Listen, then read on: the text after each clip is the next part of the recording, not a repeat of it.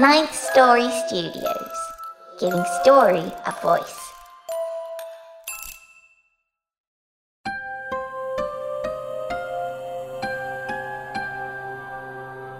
Once upon a time, dark, wicked tales were told.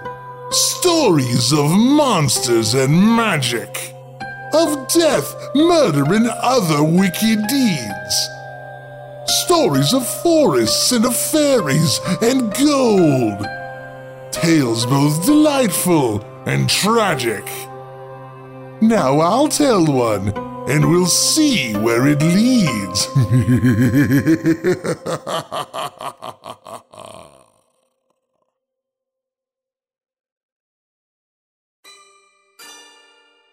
Hello, boils and ghouls. It's fairy tale time with your old pal, the librarian. Are we ready for this one? Oh, this is a good one. This one's called The Yellow Dwarf, and we'll see how many trigger warnings we can throw into one insensitive old fairy tale, shall we? Let's begin. Once upon a time, there lived a queen who had been the mother of a great many children, and of them all, only one daughter was left. But then she was worth at least 1,000. Let's keep that phrase in mind, kiddies. Her mother, who since the death of the king her father had nothing in the world she cared for so much as this little princess, she was so terribly afraid of losing her that she quite spoiled her and never tried to correct any of her faults. The consequence was that this little person, who was as pretty as possible and was one day to wear a crown, grew up so proud and so much in love with her own beauty that she despised everyone else in the world. The queen, her mother, by her caresses and flatteries, helped to make her believe that there was nothing too good for her. She was dressed almost always in the prettiest frocks, as a fairy or as a queen going out to hunt, and the ladies of the court followed her dressed as forest fairies. And to make her more vain than ever, the queen caused her portrait to be taken by the cleverest painters and sent it to several neighboring kings with whom she was very friendly. Would explain all the kids. But I digress. When they saw this portrait, they fell in love with the princess, every one of them, but each had a different effect. One fell ill, one went crazy, and a few of the luckiest set off to see her as soon as possible. But these poor princes became her slaves the moment they set eyes on her. There had never been a gayer court. 20 delightful kings did everything they could think of to make themselves agreeable, and after having spent ever so much money in giving a single entertainment, thought themselves very lucky if the princess said, "That's pretty." All this admiration vastly pleased the queen. Not a day passed but she received 7,000 or 8,000 sonnets. Why not 10,000 sonnets? And as many elegies, madrigals, and songs which were sent to her by all the poets in the world.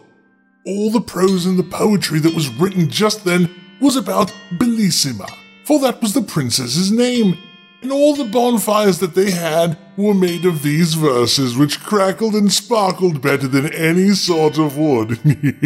I don't know why that's my favorite part so far. Bellissima was already 15 years old, and every one of the princes wished to marry her, but not one dared say so. How could they, when they knew that any of them might have cut off his head 5 or 6 times a day just to please her, and she would have thought it a mere trifle, so little did she care. You may imagine how hard-hearted her lovers thought her, and the queen, who just wished to see her married at this point and quite frankly out of the house, did not know how to persuade her to think of it seriously.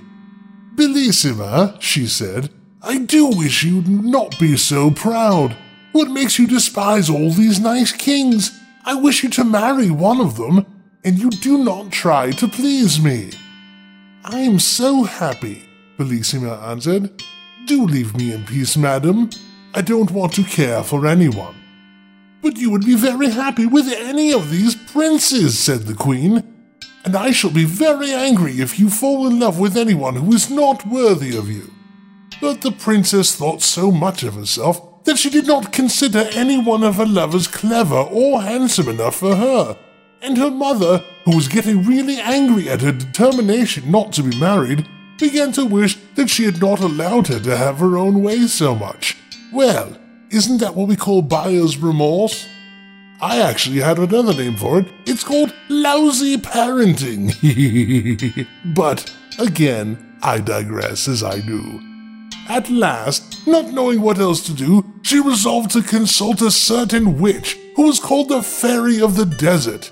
Now, this begs the question, if you knew there was a witch, why would you call the witch the Fairy of anything, really?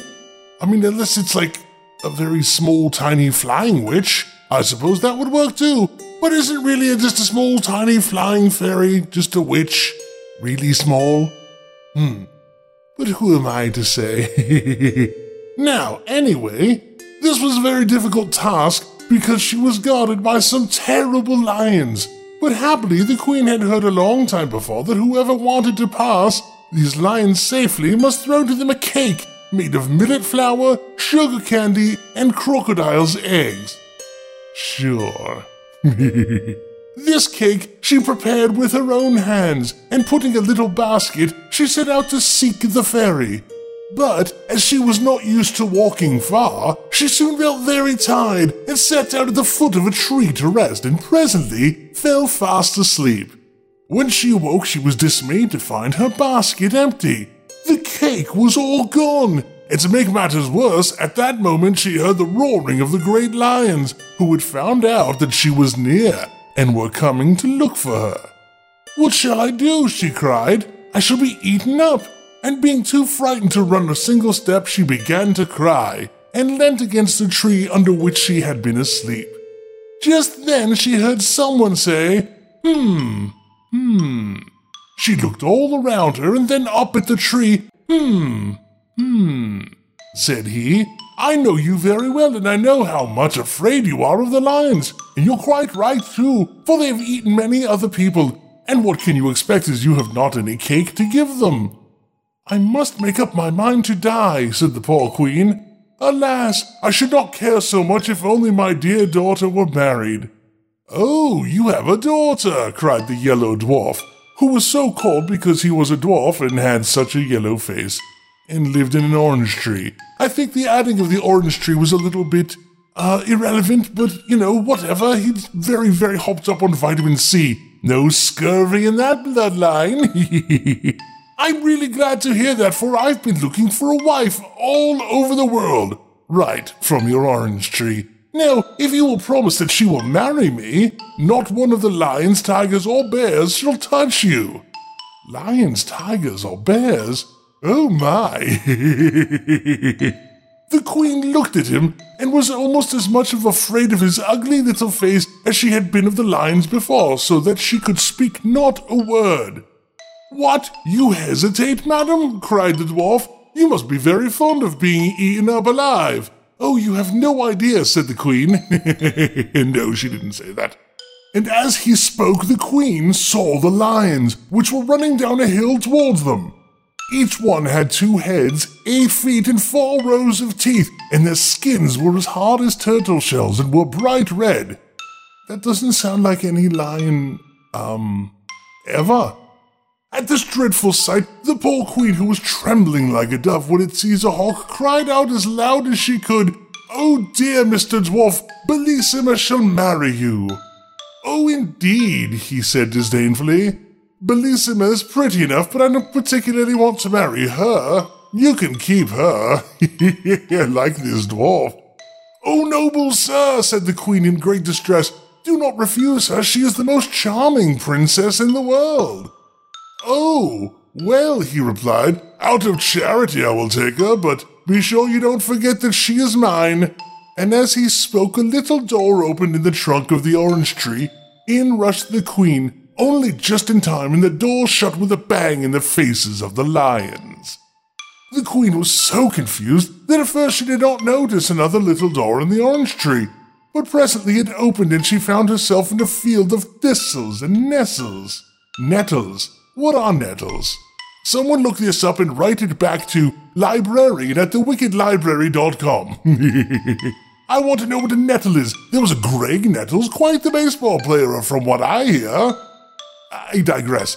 It was encircled by a muddy ditch, and a little further on was a tiny thatched cottage, out of which came the yellow dwarf, with a very jaunty air.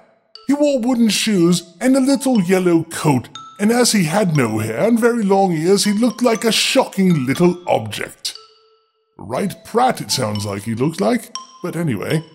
I am delighted, he said to the Queen, that you are about to be my mother-in-law. You should see the little house in which your Bellissima will live with me. With these thistles and nettles, she could feed a donkey, which she can ride whenever she likes. Under this humble roof no weather can hurt her. She will drink the water of this brook and eat frogs, which grow very fat about here. And then she will have me always with her, handsome, agreeable, and gay as you see me now. For if her shadow stays by her more closely than I do, I shall be surprised. The very unhappy Queen, seeing all at once what a miserable life her daughter would have with this dwarf, could not bear the idea and fell down insensible without saying a word. When she revived, she found to her great surprise that she was lying in her own bed at home, and what was more, that she had on the loveliest lace nightcap that she had ever seen in her life. At first, she thought that all her adventures, the terrible lions, and her promise to the yellow dwarf that he should marry Bellissima must have been a dream. Is it Bellissima or Bellissima? Oh, I don't know. Anyone who really cares is dead, aren't they? I digress. Her promise to the yellow dwarf that he should marry Bellissima must have been a dream, but there was the new cap with its beautiful ribbon and lace to remind her that it was all true. Now, what kind of symbolism would the ribbon have unless the ribbon was embroidered with, "Remember you promised me your daughter in marriage, love, Yellow Dwarf," or YD for short. Anyway, the remembrance of this made her so unhappy that she could neither eat, drink, nor sleep for thinking of it. The princess, who in spite of her willfulness really did love her mother with all her heart, was much grieved when she saw her looking so sad and often asked her what was the matter. But the Queen, who didn't want her to find out the truth, only said that she was ill or that one of her neighbors was threatening to make war against her. You know, that's really terrible way to deflect when your children ask you a question. "Why are you so sad, Mum?" "Oh, nothing, just the threat of war." Sounds like some politicians in the States, doesn't it, kiddies? Bellissima knew quite well that something was being hidden from her, and that neither of these was the real reason of the Queen's uneasiness. So she made up her mind, and that she would go and consult the fairy of the desert about it, especially as she had often heard how wise she was, and that she thought the same time might ask her advice as to whether it would be well to be married or not. Ooh, two terrible ideas in the same bloodline? What are the chances of that? So, with great care, she made some of the proper cake to pacify the lions, and one night went up to her room very early pretending that she was going to bed. But instead of that, she wrapped herself in a long white veil and went down a secret staircase and set off all by herself to find the witch. But when she got as far as the same fatal orange tree and saw it covered with flowers and fruit, she stopped and began to gather some of the oranges. And then, putting down her basket, she sat down to eat them. But when it was time to go on again, the basket had disappeared, and though she looked everywhere, not a trace of it she could find. The more she hunted for it, the more frightened she got, and at last began to cry. Then all at once, she saw before her the the yellow dwarf. "What's the matter with you, my pretty one?" said he. "What are you crying about?" "Alas," she answered, "no wonder that I am crying, seeing that I have lost the basket of cake that was to help me get safely to the cave of the fairy of the desert." That's quite a title, isn't it? "And what do you want with her, pretty one?" said the little monster, creepy as hell. "For I am a friend of hers, and of matter of fact, I am quite clever as she is." "The queen, my mother," replied the princess, "has lately fallen into such a deep sadness that I fear she will die, and I'm afraid that perhaps I am the cause of it, for she very much wishes me to be married. And I must tell you truly that as yet I have not found anyone I consider worthy to be my husband. So for all these reasons I wish to talk to the fairy." "Do not give yourself any further trouble, princess," answered the dwarf. "I can tell you all you want to know better than she could. The queen, your mother, has promised you in marriage." "Has promised me?" interrupted the princess. "Oh, no, I'm sure she has not. She would have told me if she had. I am much too interested in the matter for her to promise anything without my consent. You must be mistaken." "Beautiful princess," cried the dwarf suddenly, throwing himself on his knees before her, "I flatter myself that you will not be displeased at her choice when I tell you that it is me that she has promised the happiness of marrying you." "You?" cried Bellissima, starting back. "My mother wishes me to marry you?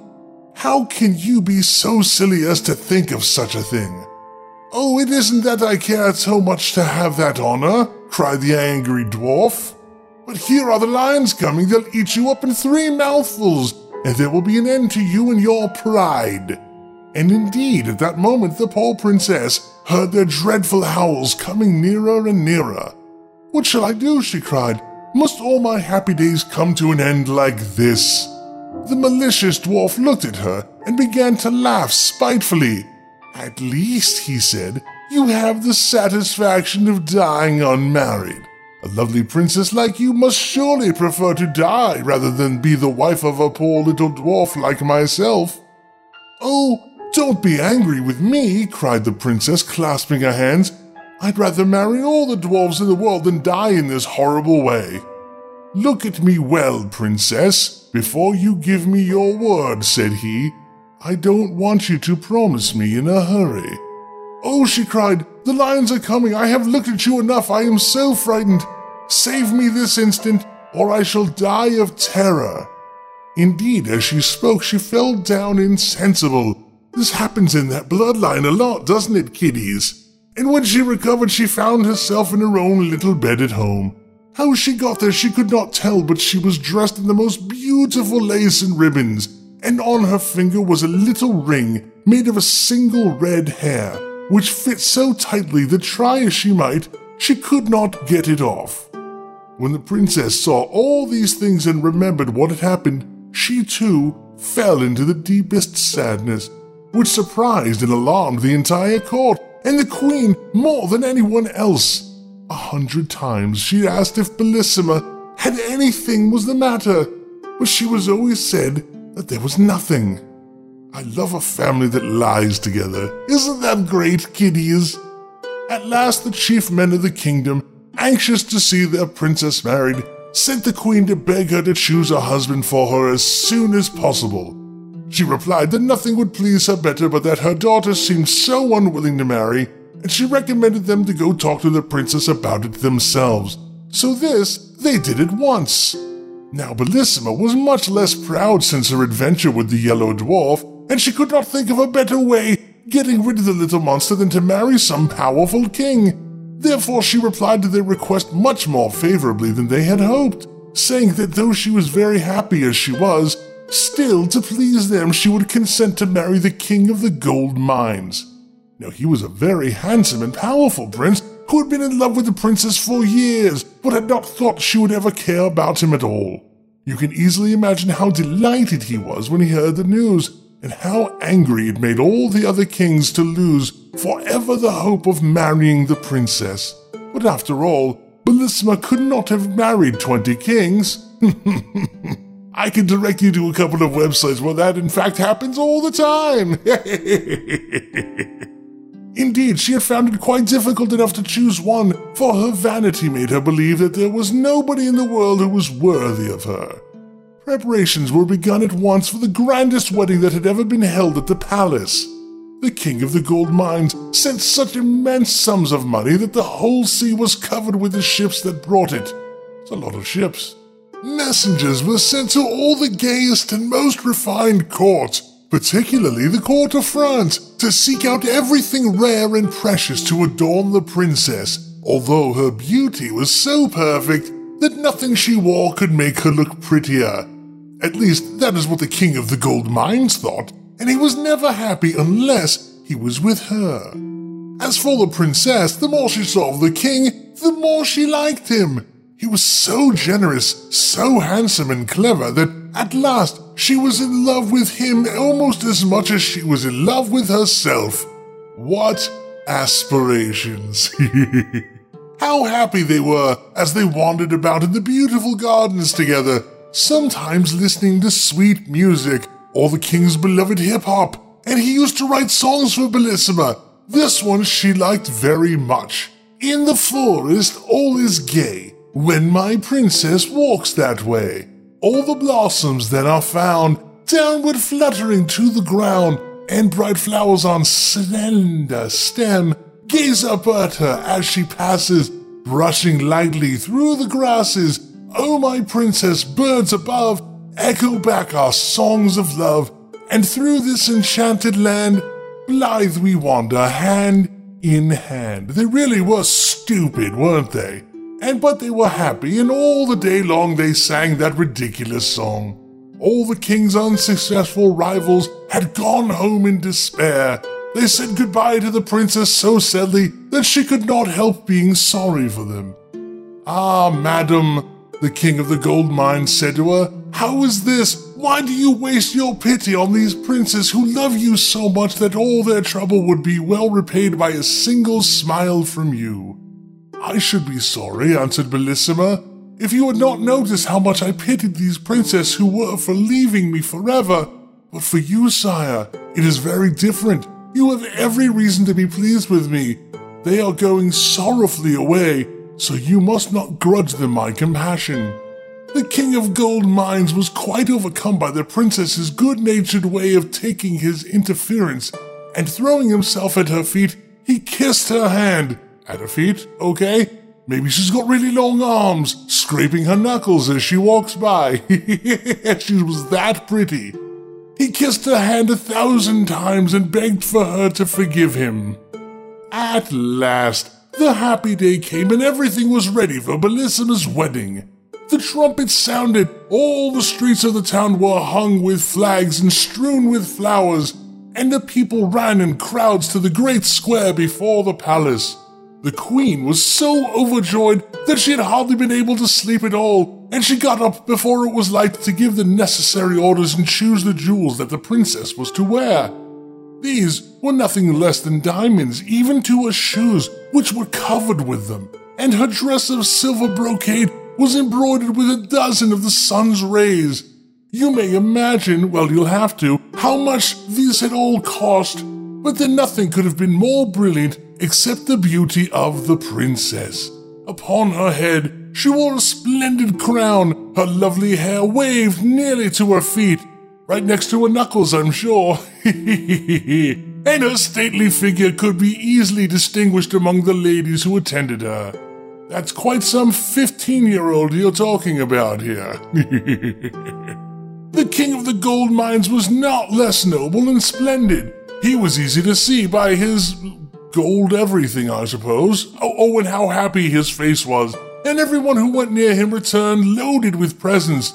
For all around the great banqueting hall had been arranged 1,000 barrelfuls of gold, and numberless bags made of velvet embroidered with pearls and filled with money, each one containing at least 100,000 gold pieces. Well, I wasn't invited to this bloody wedding. Where was mine? Which were given away to everyone who liked to hold out his hand, which numbers of people hastened to do, you may be sure. Indeed, some found this by far the most amusing part of the wedding festivities. Oh, I can think of another one. The queen and the princess were just ready to set out with the king when they saw advancing toward them at the end of the long gallery 2 great basilisks dragging after them a very badly made box. Then behind, a tall old woman whose ugliness was even more surprising than her extreme old age. She wore a ruff of black taffeta, a red velvet hood, and farthingale in all rags. She leaned heavily upon a crutch. This strange old woman without saying a single word, was Steven Tyler. No, I'm kidding. Hobbled 3 times round the gallery and followed by the basilisks, and then stopping in the middle, brandishing her crutch threateningly, she cried, "Ho-ho, queen! Ho-ho, princess! Do you think you're going to break with impunity the promise that you made to my friend, the Yellow Dwarf? I am the fairy of the desert. Without the Yellow Dwarf and his orange tree, my great lions would soon have eaten you up. I can tell you, and in fairyland we do not suffer ourselves to be insulted like this. Make up your minds at once what you will do, for I vow that you shall marry the Yellow Dwarf. If you don't, I may burn my crutch." "Ah, princess," said the queen, weeping, "what is this I hear? What have you promised?" "Ah, mother," replied Bellissima sadly, "what did you promise?" The king of the gold mines, indignant at being kept from his happiness by this wicked old woman, went up to her and, threatening her with his sword, said, "Get away! Get out of my country at once and forever, miserable creature, lest I take your life and so rid myself of your malice." He had hardly spoken these words when the lid of the box fell on the floor with a terrible noise, and to their horror out sprang the Yellow Dwarf, mounted upon a great Spanish cat.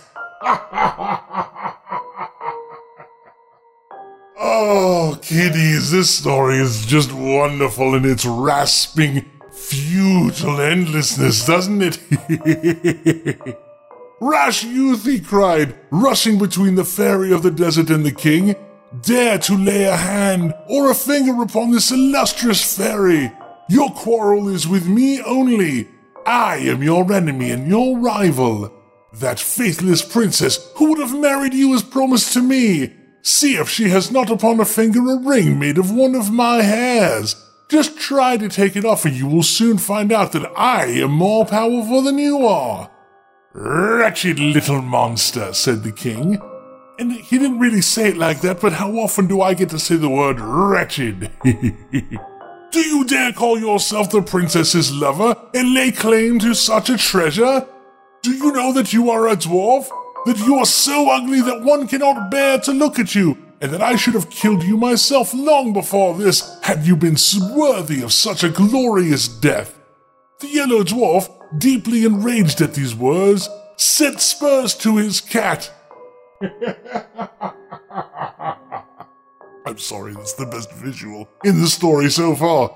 Set spurs to his cat, which yelled horribly and leaped hither and thither, terrifying everybody except the brave king, who pursued the dwarf closely till he, drawing a great knife, which he was armed with, this writing is terrible. Have you noticed that, kiddies? Anyway, challenged the king to meet him in single combat and rushed down into the courtyard of the place with a terrible clatter.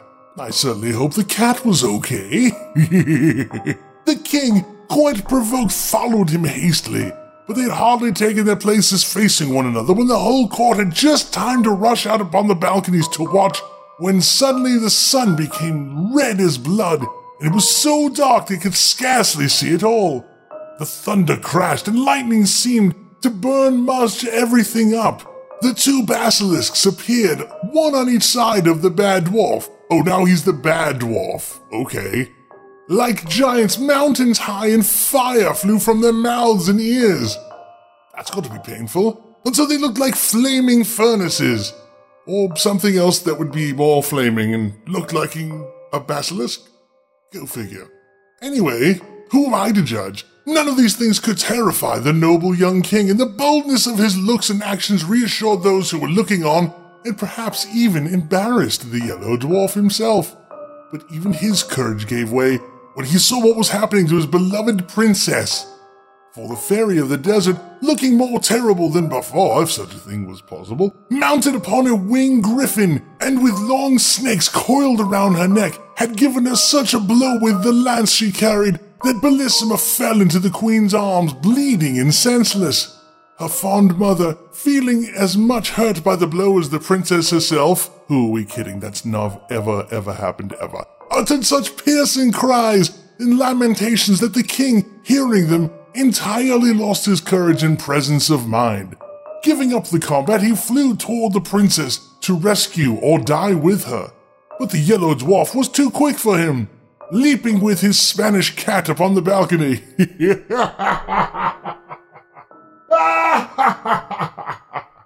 Seriously, kiddies, that's the best image ever. Leaping with his Spanish cat upon the balcony, he snatched Bellissima from the queen's arms, and before any of the ladies of the court could stop him or his virile cat, he had sprung upon the roof of the palace and disappeared with his prize and his cat. The king, motionless with horror, looked on despairingly at this dreadful occurrence, which he was quite powerless to prevent, and to make matters worse, his sight failed him. Everything became dark, and he felt himself carried along through the air by a strong hand. This new misfortune was the work of the wicked fairy of the desert, who had come with the yellow dwarf to help him carry off the princess, and had fallen in love with the handsome young king of the gold mines directly as she saw him. She thought that if she carried him off to some frightful cavern and chained him to a rock, then the fear of death would make him forget the Bellissima and become her slave. Oh, it's an exhausting story, isn't it, kiddies? But wait, there's more. So as soon as they reached the place, she gave him back his eyesight, but without releasing him from his chains, and by her magic power, she appeared before him as a young and beautiful fairy, and pretended to have come there quite by chance. "What do I see?" she cried. "Is it you, dear prince? What misfortune has brought you to this dismal place?"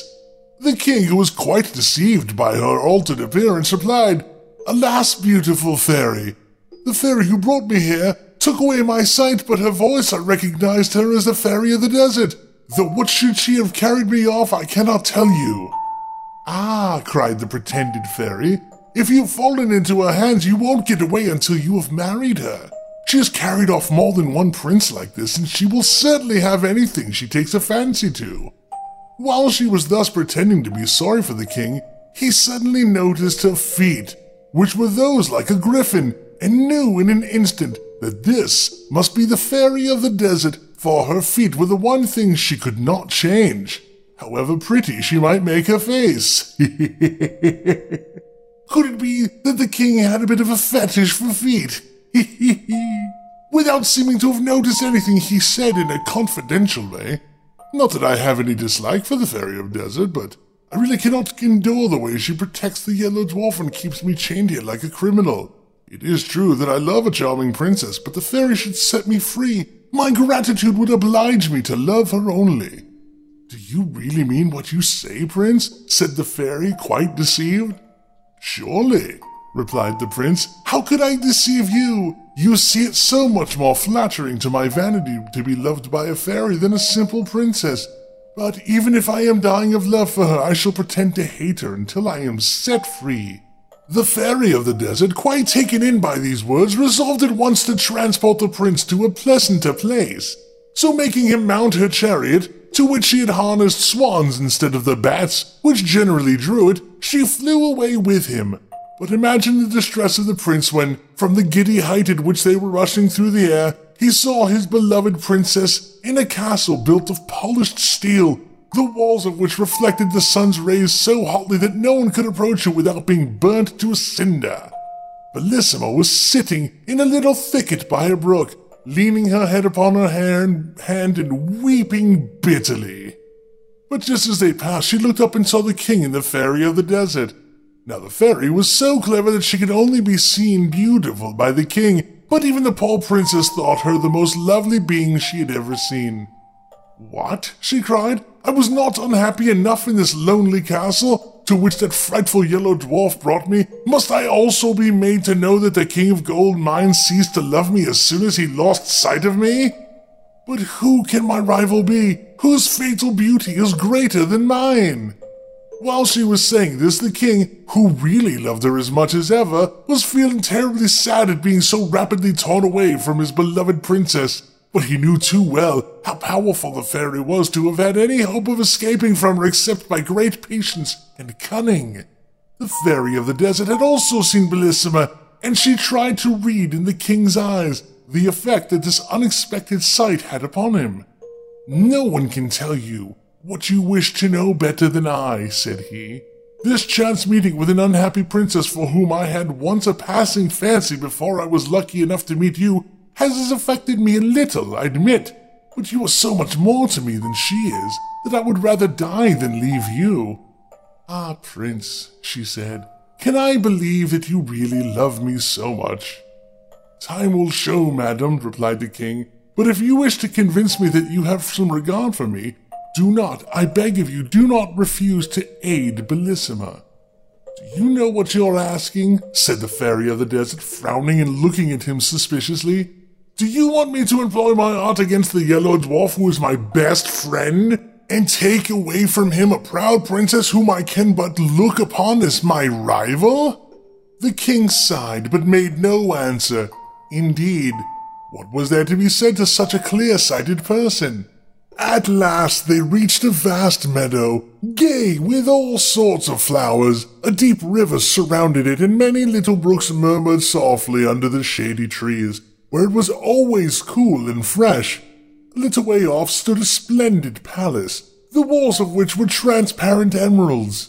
As soon as the swans which drew the fairy's chariot had alighted under the porch, which was paved with diamonds and arches of rubies, they were greeted on all sides by thousands of beautiful beings who came to meet them joyfully, singing these words: "When love within a heart would reign, useless to strive against him 'tis, the proud but feel a sharper pain, and make a greater triumph his." The fairy of the desert was delighted to hear them sing of her triumphs. She led the king into the most splendid room that can be imagined. And at this point, kiddies, there's so much splendid stuff being imagined, I can imagine no further. She led him into a room and left him alone for a little while, that he might not feel like he was a prisoner, although he sure bloody was. And he felt that she had not really gone quite away, but was watching him from some hiding place. So walking up to a great mirror, he said to it, "Trusty counselor, let me see what I can do to make myself agreeable to the charming fairy of the desert, for I can think of nothing but how to please her."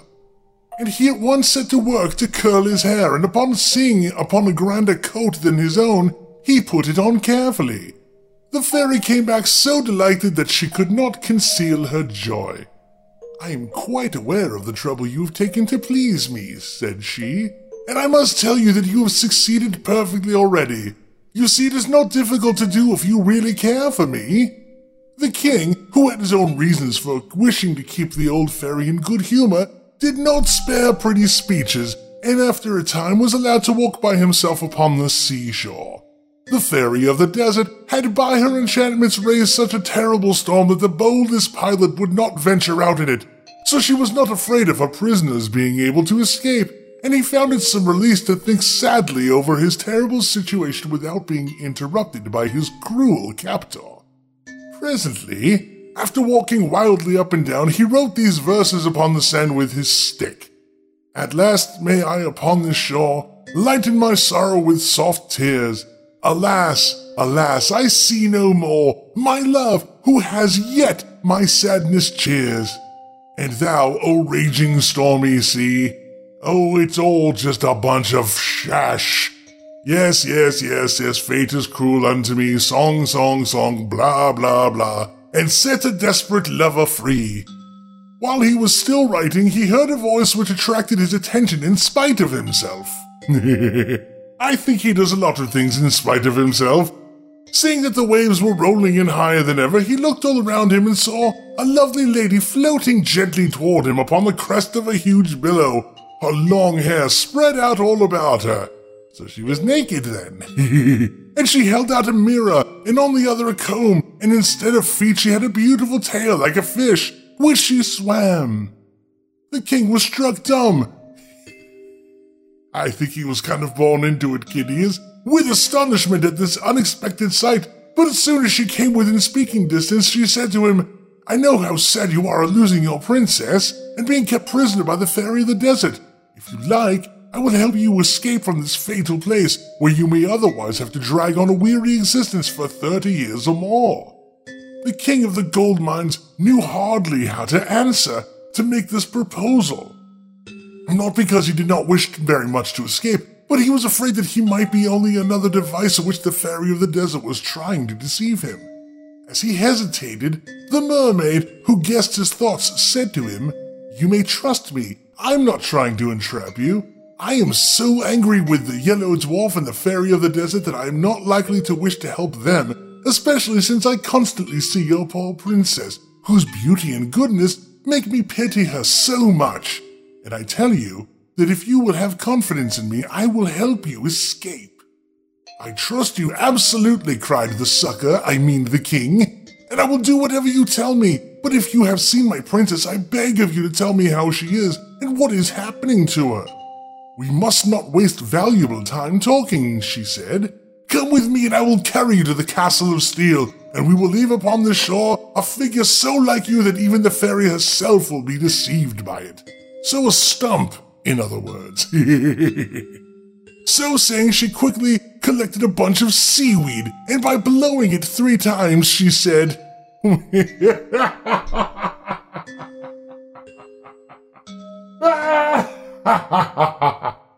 got to read that question again, kiddies. The sentence must be repeated."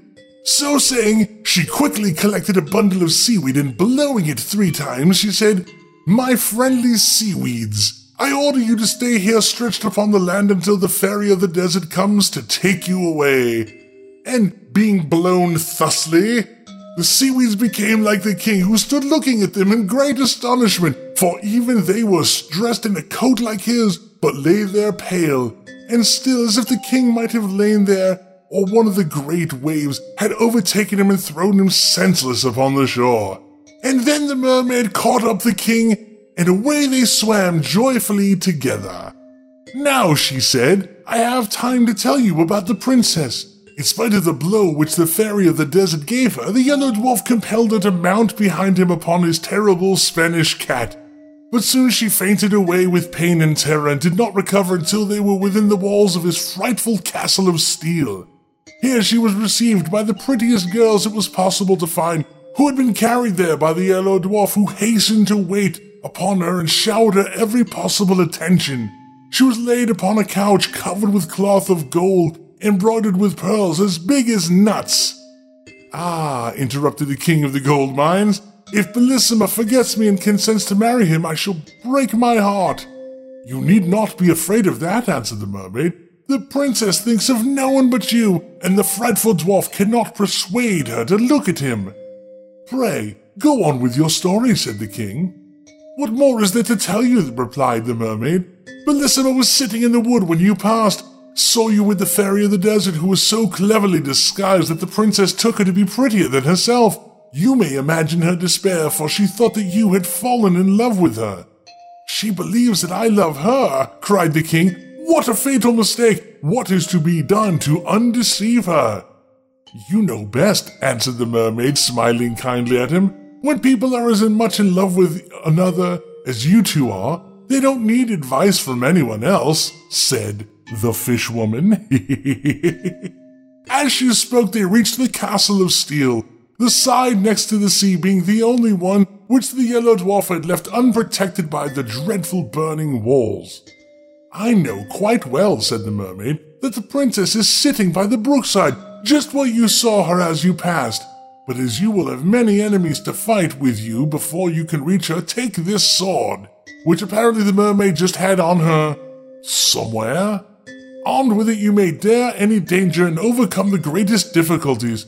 Only beware of one thing, that is to never let it fall from your hand. Farewell. Now I will wait by that rock, and if you need my help in carrying off your beloved princess, I will not fail you, for the queen, her mother, is my best friend, and it was for her sake that I went to rescue you."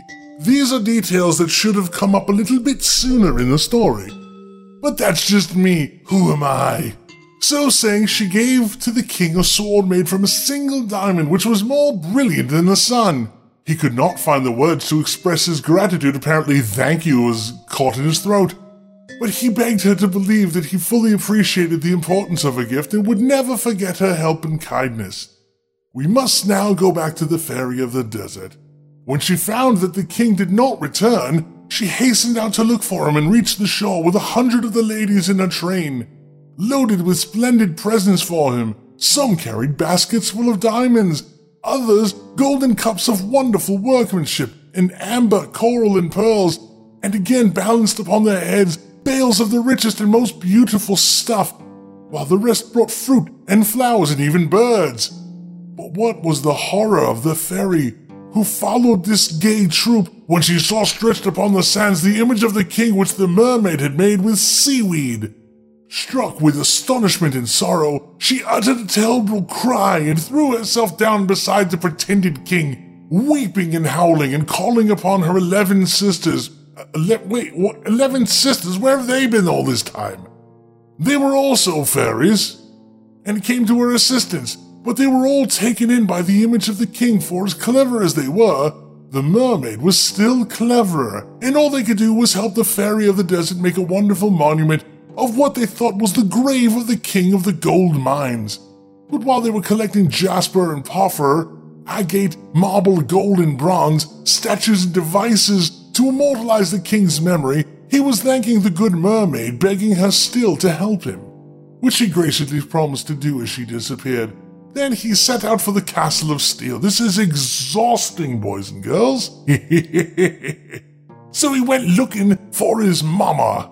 I mean, the lovely Bellissima, but he had not gone far before he was surrounded by 4 terrible sphinxes who would very soon have torn him to pieces with their sharp talons if it had not been for the mermaid's diamond sword.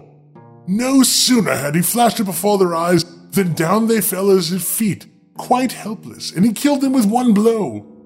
But he had hardly turned to continue his search when he met 6 dragons covered with scales that were harder than iron. Frightful at this encounter was the king's courage was unshaken, and by the aid of his wonderful diamond sword he cut them into pieces one after the other. Now he hoped his difficulties, okay, whatever is it going to be? What is it going to be? Oh God, what is this? 24 pretty and graceful nymphs advanced towards him, holding garlands of flowers which they barred the way. "Where are you going, prince?" they said. Blah, blah, blah. The king did not know what to do or say as he killed them.